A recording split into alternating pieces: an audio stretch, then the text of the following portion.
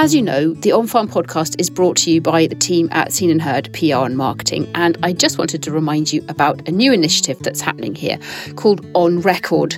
On Record is a project to preserve voices, stories and memories for the future with your very own audio recording.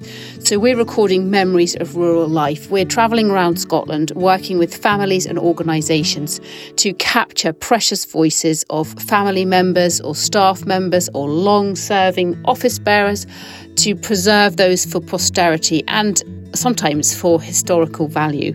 So if you think this project is something that you'd like to be involved in, and maybe you have a grandparent or a parent that you'd like to capture on audio while you can, please do get in touch. You can find out more at onrecordmemories.co.uk.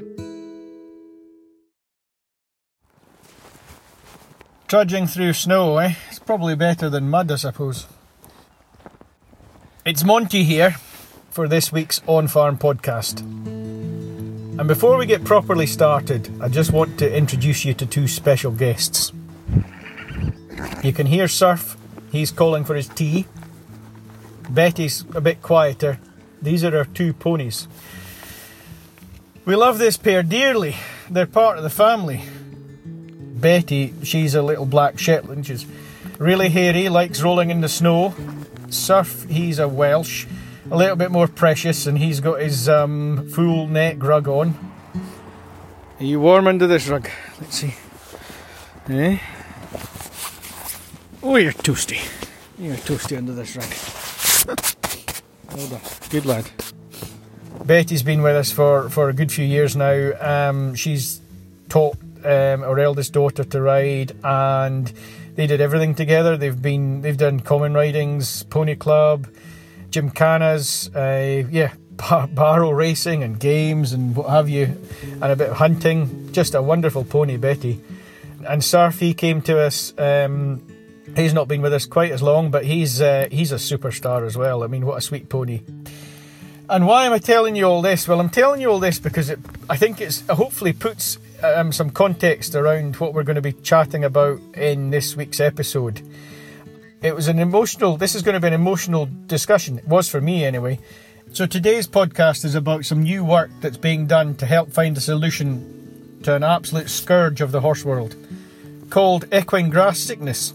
It's a devastating disease, completely shuts down the animal's gut. No one knows what causes it, and yes, it does. It unfortunately seems to be more of a problem here in Scotland.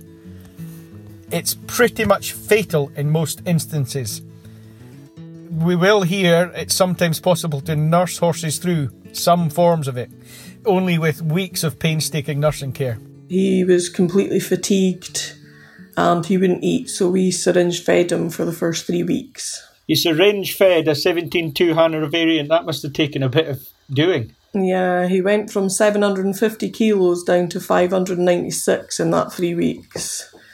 So it was painful watching him drop weight so much. But now I'm pleased to say 100 years after research was first started, a new fight back is being planned with a full-time research fellowship at the Morden Research Institute dedicated to finding solutions and a cure to this.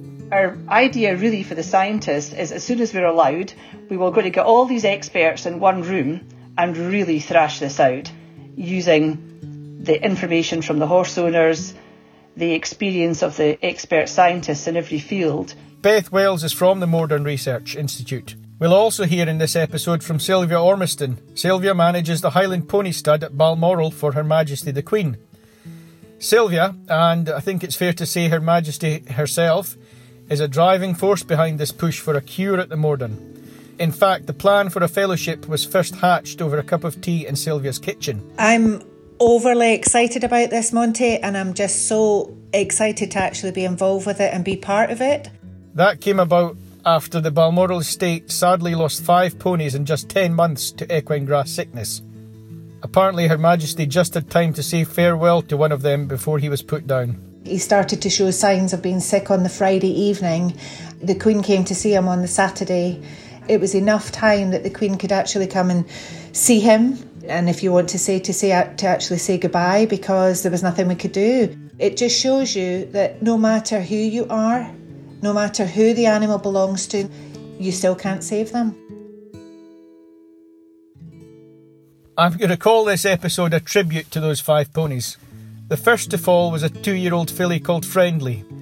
Then, 24 hours later, her mother, Clooney, died. A 3-year-old gelding called Omar died a few weeks later. And then Lord and Hercules, both young stallions, died the following spring. Let's get into the chat properly now with Beth Wells from the Morden, Equine Grass Sickness fundraiser Yvonne McLean, and the next voice you'll hear, Sylvia Ormiston, who breeds Highland ponies for Her Majesty at Balmoral. For the first 54 years of my life, I'd never met grass sickness. It had never affected me at all in all the years I had done horses and ponies. And 1 year back to back, we lost 5 ponies in 1 year. So yeah, it's had a massive effect on me as far as the awareness and the fundraising, etc. And I'm so happy to be involved with this. Sylvia, I'm gonna come to you on that. So you lost 5 ponies with equine grass sickness. Yep. In 2017, June 2017, our first case was a 2-year-old filly who was in a field of 5, and she came to the gate a little bit lethargic and not as enthusiastic. She would normally be at the gate first saying, "Pick me, it was my breakfast first." She was always so keen, but she wandered up behind rather lethargic, and we brought her in, and I was in complete denial about this. I was thinking, no, she's possibly got an impaction colic, and I was blinkered to grass sickness at that point. I was very, very aware of feeding everything something else every day to try and make sure that it wasn't just grass intake. Everybody has hay in front of them all the time. They have a lick in front of them all the time. And they also get a very small hard feed every day of the year. Now, when we brought Friendly in, within 3 days, we then had to put her to sleep because she wasn't taking any liquids. It was a typical case of acute grass sickness. The following morning, we actually had to bring her mother in. She was stood there, she looked perfectly well, but she just wasn't 100% right. She looked distended through her belly, through her face, expression, everything looked okay, but the only thing that was the dead giveaway was the fact that her heart was racing at 100. It was sitting at 100, whereas at rest it should have been, 36 to 42. It shouldn't be that high. She was sitting at 100, so that was the sign that she was in pain. There was no other pain. There was no other, she just looked normal because the signals from the gut to the brain were no longer getting to the brain to say, actually, you're in a lot of pain. So, sadly, we lost Clooney at that point. They did a post-mortem and we had a result the following week to say, yes, it was acute grass sickness. So unfortunately, we lost mummy and daughter within the space of 24 hours. 2 weeks later, we lost a 3-year-old gelding. Then the following year, in the May, I was actually down at Windsor Horse Show. And then I came home on the Saturday evening and Lucy phoned me while I was at Heathrow Airport ready to come home. And she said there's something wrong with Lord. Now, Lord was a 4-year-old colt stallion who was in his first year of work. And all I kept saying for the 4.5-hour journey home, please let it be colic, please let it be colic. And that's all that was going through my head because I thought, well, at least we can do something about it. When I got home, I took one look at him and I said, no, it's not colic. And the vet came out and he was put to sleep. And again, within 12 days, we lost Hercules, our next breeding stallion. So both of our boys that were our 10-year plan, we lost within a fortnight. You couldn't write it. That's difficult. We'll come on to where the research is going, but does that sound to you as though there's some sort of climatic factor at play? Specific sort of weather conditions might be triggering something in the grass or something in the ground or whatever. The year before, with Clooney, Friendly and Omar, it had been beautiful weather and then it went bitterly cold, easterly winds, rain, sideways rain, and it's almost like the ground then goes into stress as well as the gut stress within the pony. They're already in their summer coat, they've lost all their winter protection. All of a sudden they then develop this cold, where they have to start turn their tail into the wind. The following year with the 2 boys, we didn't have that dramatic change, but what we did have was we had 26 degrees during the day down to 2 degrees at night because we still had ground frost, and that was in the May. But it was beautiful, sunny weather. It was stunning weather, and it was very warm through the day, and then it went dramatically cold at night. So then you end up with possibly stressed grass. I don't know, but again, the ponies were being fed every day. Ponies had hay in front of them every day. But when it's so beautiful and the grass is growing, they go and eat it. You can't, unless you put them onto the dirt, because that was my next question. I said, do we just burn all the grass off? Do we just have them standing on dirt paddocks? I was then told it's not the grass, it's the soil. It comes through the grass. It's carried in the soil and it is contained within the grass. But there's obviously like a huge amount of angles at where it can actually affect each animal. Beth Wells at Morden. Beth, could you give us just the sort of the medical background, if that's the right word to use, for equine grass sickness, symptoms and what we see, how it presents itself? Yes, so it's a disease that we've known about for a long time, for over 100 years, and it was first noticed in farm working horses and in army mounts. This sort of wasting disease, it seemed to be associated with horses at grass. And we now know this as equine grass sickness, and we have sort of 3 different types of it. So we have a chronic type, a subacute type, and an acute type. And with the acute types, the ponies or the horses are just very sick, very ill, no gut movement, nothing happening. Ponies can either present with either extreme colic symptoms, or just won't move. They just almost freeze. These are unfortunately put to sleep as soon as the vets see them. We have other sort of chronic types that can actually survive grass sickness, and a proportion of these do so. And these are a more longer term, not quite so acute form of the disease, but the presentation is quite similar in that the gut seems to stop working. You get a reduction in gut noises. You don't get much poo coming out the other end. You get very little going in the front end.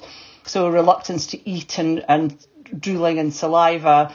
The pony very tucked up and very miserable. And I think probably Yvonne and Sylvia will tell you more about that because they have direct experience of it. It seems to be associated with various parts of the country. So it tends to be down the east side, East Highlands, Aberdeenshire, a big area, Murrayshire. And then it tends to go right down the east coast of England. So it's very interesting, but not exclusively so. And it's always been thought to be linked with climate. There's been a climatic link. So we know there's an environmental component to the disease, as well as probably a biological component. And that's possibly why the causes have never really been found, in that it's multifactorial. We know there's lots of different aspects involved and not just within the horse itself. And this is really where this project was born. And it was actually born in Sylvia's kitchen one day over a cup of tea, where I think probably all good projects are. And Sylvia was really telling us from her perspective and how it affected her and how frustrating really the direction of play was at the moment. And that's when this whole fellowship idea, this is where it came from. Sylvia, you're nodding there. You're running, how many ponies are in the stud? We've got approximately 40. Yeah. Friendly was in a field of 5. Clooney was in a field of 11. Omar was in a field of 3. Lord was in a field of 2, and Hercules was on his own, but Hercules' broodmares were across the fence from him, eating the very same grass on the same pasture, just on the other side of the fence. So, it is so random. You know that it's affecting from all different angles. You don't know what's causing it, because there's Clooney in a field of 11, and she's the only person that was affected, and everybody else was fine. Now, they all eat the same. They all drink the same. They all are exercised the same. There was nothing different. So what was the trigger? And every single case that we've had have been acute. Acute to the acute being no return. So there was no gut noise. Yeah. They weren't able to pass any dung. They aren't able to eat. They aren't able to drink. And, that's it. They're doomed. There is no return. They are dead on the inside. That's it. They're dead on the inside. That the guts stop working. They can't eat. They can't drink. That's horrific. Absolutely bloody horrific. And it's so devastating because you're standing there wishing you could do something for what looks like a perfectly healthy animal, but their heart is racing to the point that they're saying, there's something wrong with me. What's wrong with me? Their eyes are looking normal. Everything's looking normal, but they're that they would just suddenly stop and die. They would just die. I'm kind of speechless. I'm speechless listening to that. What goes through your head dealing with that, Sylvia?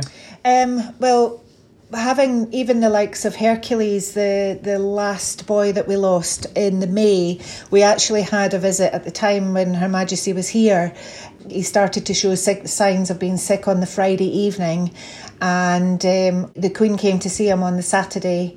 He was still in a comfortable state, shall we say. He wasn't at the welfare you would class as a welfare stage at the time, but it was enough time that the Queen could actually come and see him. And if you want to actually say goodbye, because there was nothing we could do. Now, it just shows you that no matter who you are, no matter who the animal belongs to, you still can't save them.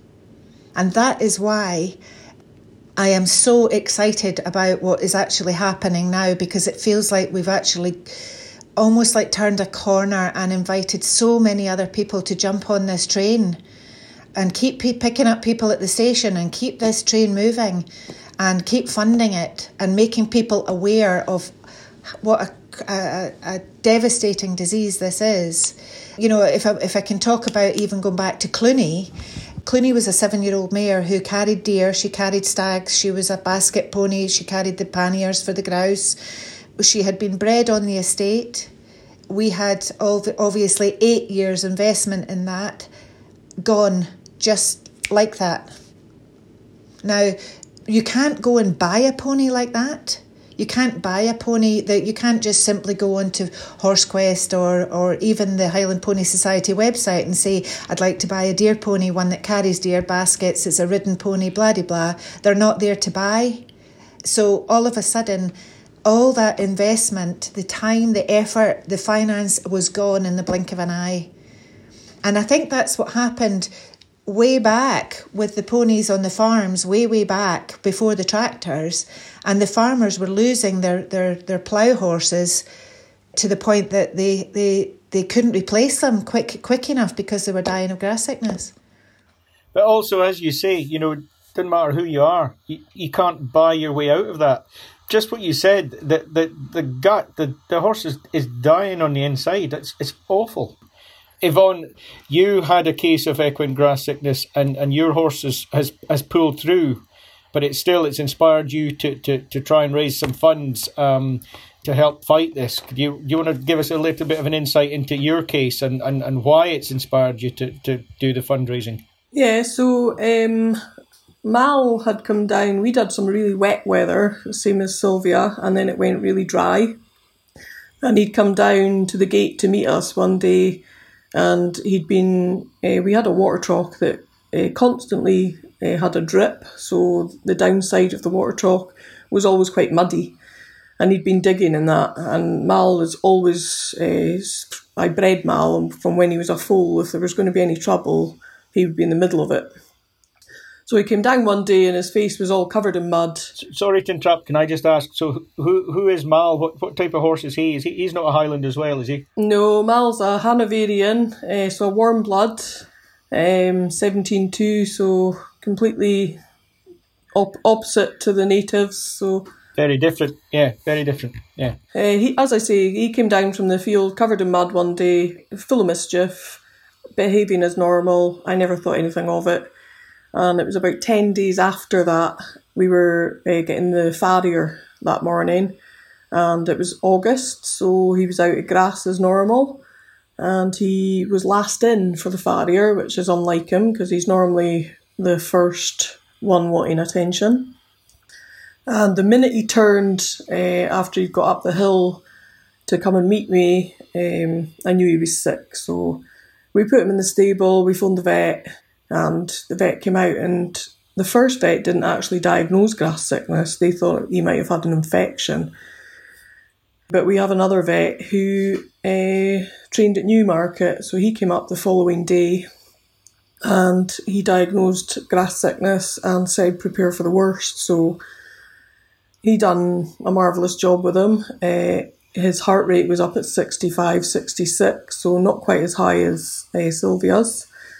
He was lucky in that he didn't have colic as such. He wasn't presenting lots of stomach pain, but he was very tucked up and he had the standard elephant stance that they associate with grass sickness, in that his back legs were underneath him. Okay, so elephant stance. Tell us a bit more about that. Yeah, so they tend to try and stand with their legs more together than they would if they're comfortable.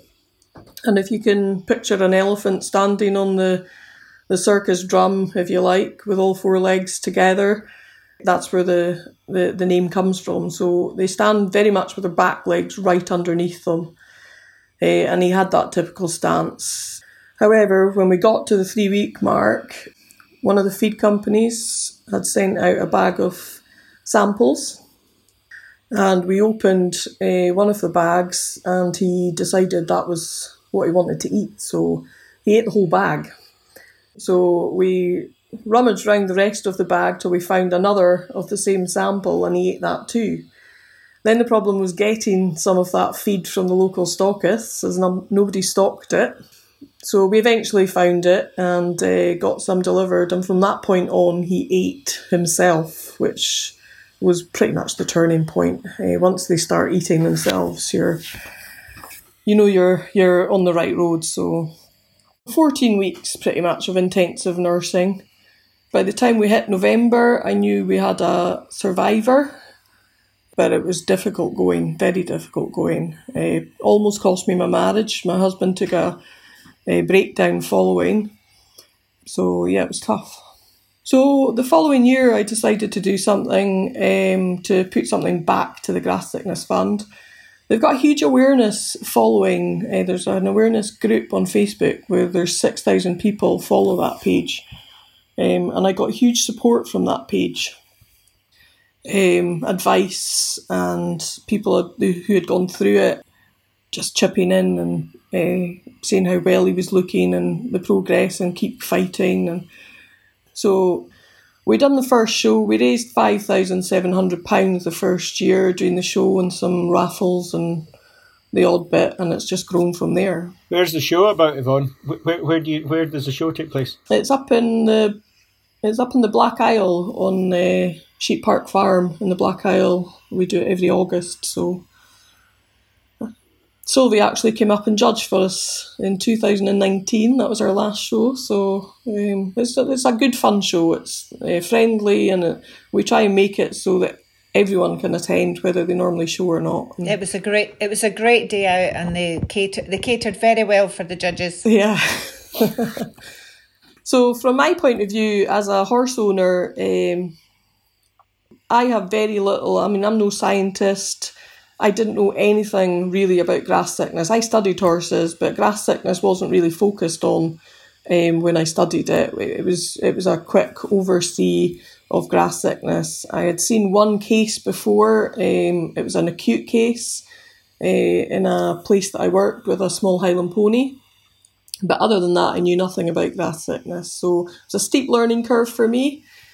But I think as horse owners who have gone through it or maybe know a little bit about it, the only thing that we can do to support is by funding and fundraising. So this year, with the future research that's planned and all the different avenues that they're planning going down simultaneously, it's exciting. But we as horse owners have to support that.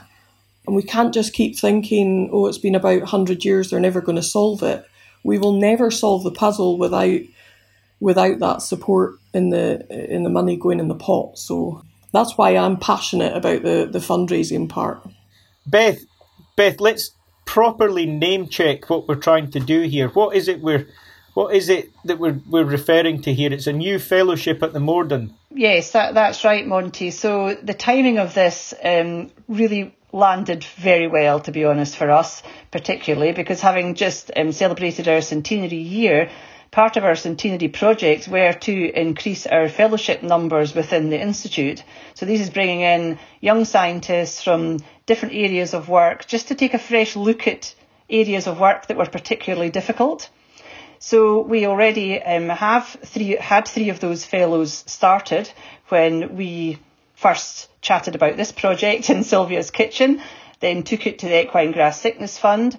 And this new fellowship, has actually been funded jointly by Morden and also by the Equine Grass Sickness Fund. So that's directly the fundraising that people like Yvonne are doing. So that's just how critical that part of it is.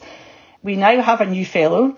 So we've got Dr. Kathy Gare, who is just fresh off a Horse Trust grant with a massive amount of experience in different areas of science that will be important for this project.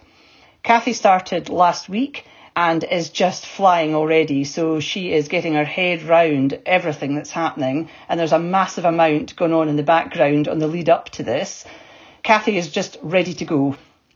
Our first threads really are to get the promotion in place, to hold some open meetings with vets and with horse owners in conjunction with the equine industry. And we'll build on that on successive years.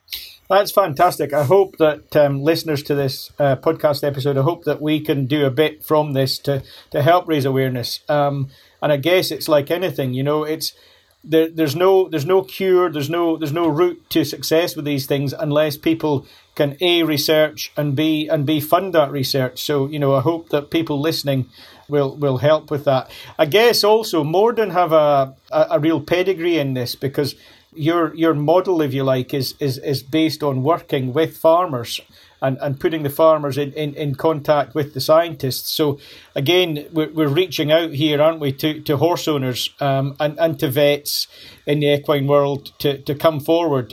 The way to do this is not just to be working on it in isolation in a lab, but to be really getting out there, speaking to the horse owners, looking at the individual circumstances and individual horses, and that's where we might get some answers. Yeah, that's exactly right, Monty. I think one of Morden's big strengths is our association, our very close working relationship, actually, with the farming community. So we've always listened to farmers, and basically our research will be directed by that, as we've heard in other podcasts. But actually, this is just turned around a little bit, and this is listening to horse owners who are livestock keepers, just like farmers are, and gathering that information, which has been lost. And even this is, gold dust information Sylvia and Yvonne have just talked about on the run-up to disease, what they noticed, what they saw, how the horse reacted. There will be common threads throughout those cases, and that will be our job, to collect all of that data and then to analyse that along with all the biological and environmental data, and really hope we can start to see some risks or some common causes coming out. You'd actually hope that with horses it may be a bit more straightforward, because in general horse owners are maybe looking at one or two animals and they're paying really close attention, maybe much more so than you can if you have a whole flock of sheep, for example. And they're paying really close attention, and the story might come quite quickly about exactly what's going on here. It's interesting, isn't it? I mean, I'll throw a sort of wild card into this. It kind of, in a wee bit of a way, sounds to me that there is a sort of similarity in a way between when we see what we could call pine in sheep, which I believe is associated with cobalt, and again it seems to be that it's very geographic, and we're really affected by that here in the Scottish borders. And I'm not the expert here, Beth, but that sounds to me like, there's an environmental, there's a geological, it's the underlying sort of rock and what comes through the soil and into the grass, and that has an impact there. I think we might recruit you onto the project, actually, Monty, because I may help with the awareness raising, but yeah, I'm no scientist. This is exactly the areas that we're looking at, and that will include mineral analysis, and we will be looking at the geology behind this, any sort of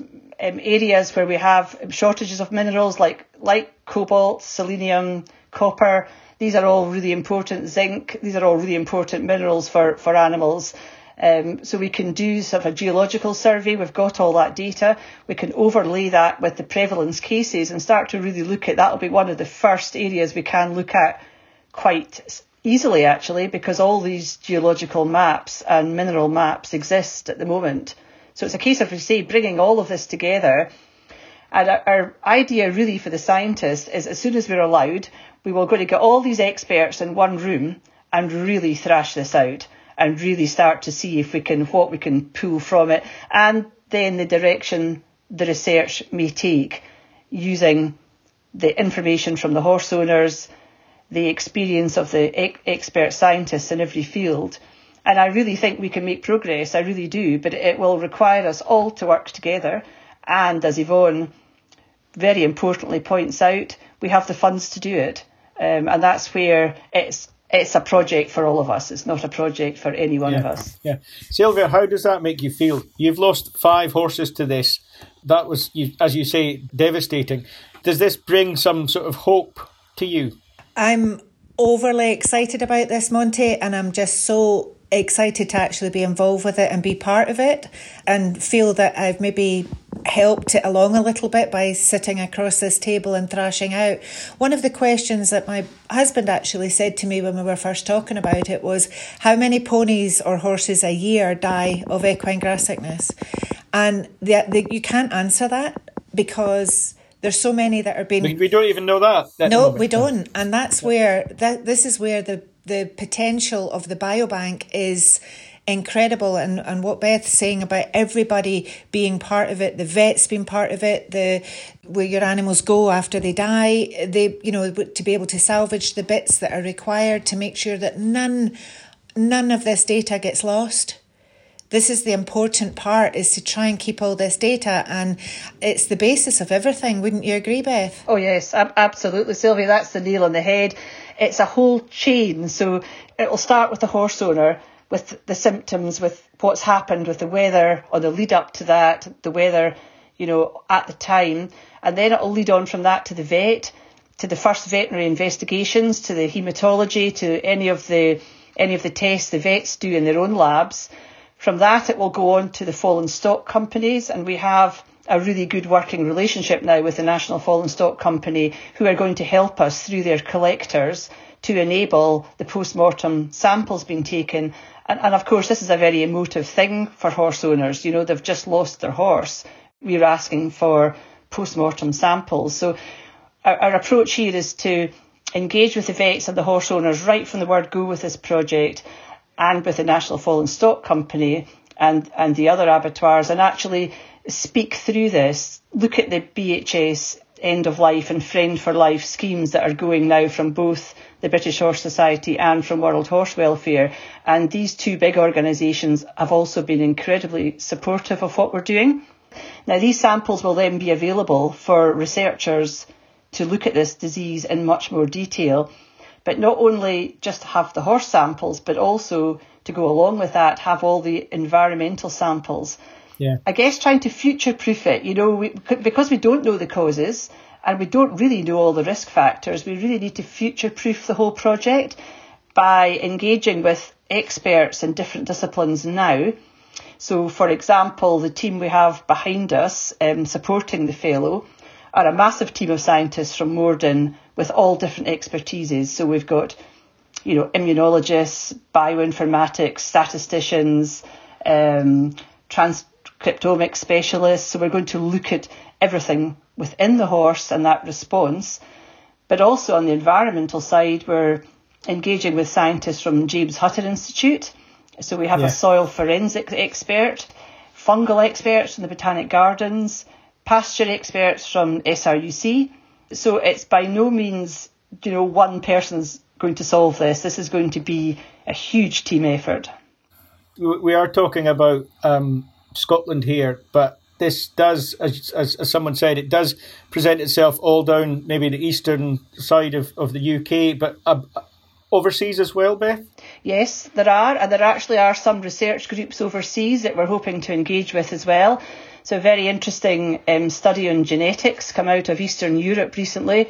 Massive study with a lot of data. So again, at Morden, we have bioinformatics experts that are actually really interested in re-looking at that data.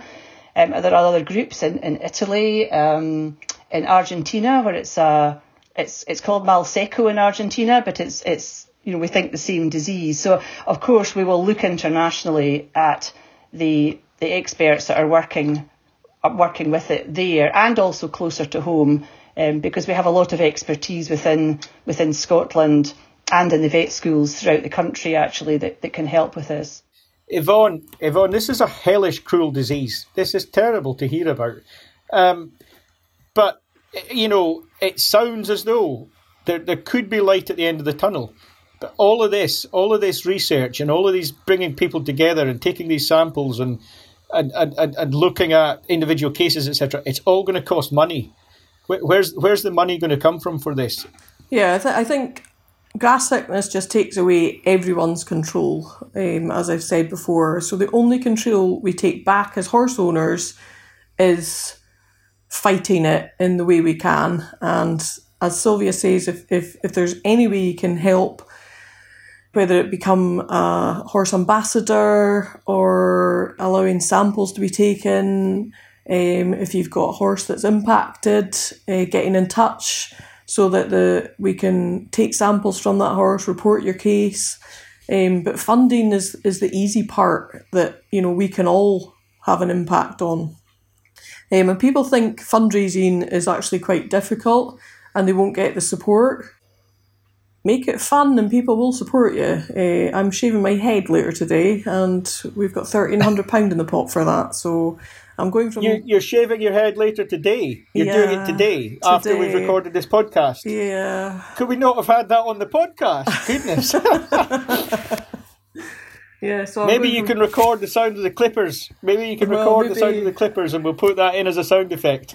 Yeah, I'll film that and put it on my Facebook page, and I'm sure Kate will take great joy in sharing it from the grass sickness page. So I'm going from 24 inches to 13 mil today. I'm going number 4. I'm worried about taking it to the scalp in case it doesn't grow back.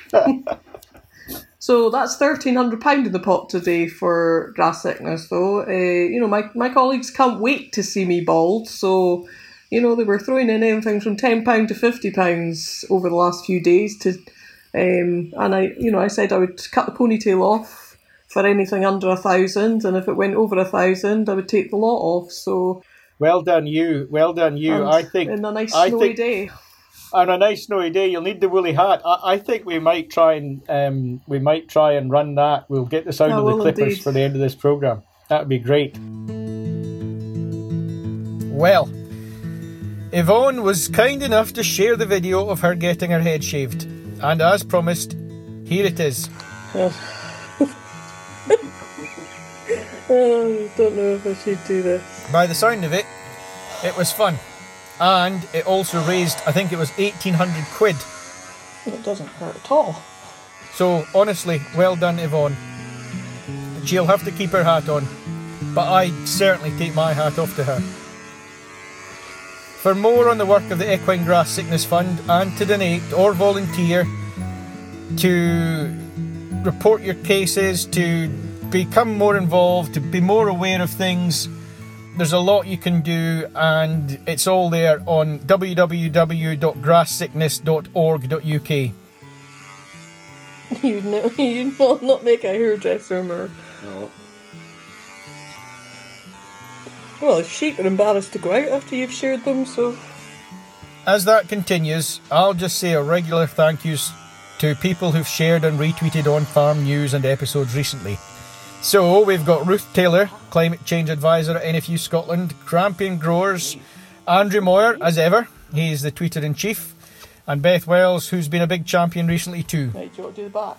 Our friends at Greenburn HR, and I'm sure many others. So, if you're going to tweet about us, we really appreciate it. Make sure you include the handle at @on_farm UK, so we know to say thanks to you in person. It really helps us out. And well done again to Yvonne. That web address again, to find out more, get involved or donate, is www.grasssickness.org.uk. Join us next time when we'll be talking a bit more about all of this, And we'll have a special VIP guest on board to officially launch the Equine Grass Sickness Fund. I'm going to say no more about that for now. So that's it from me, and bye for now.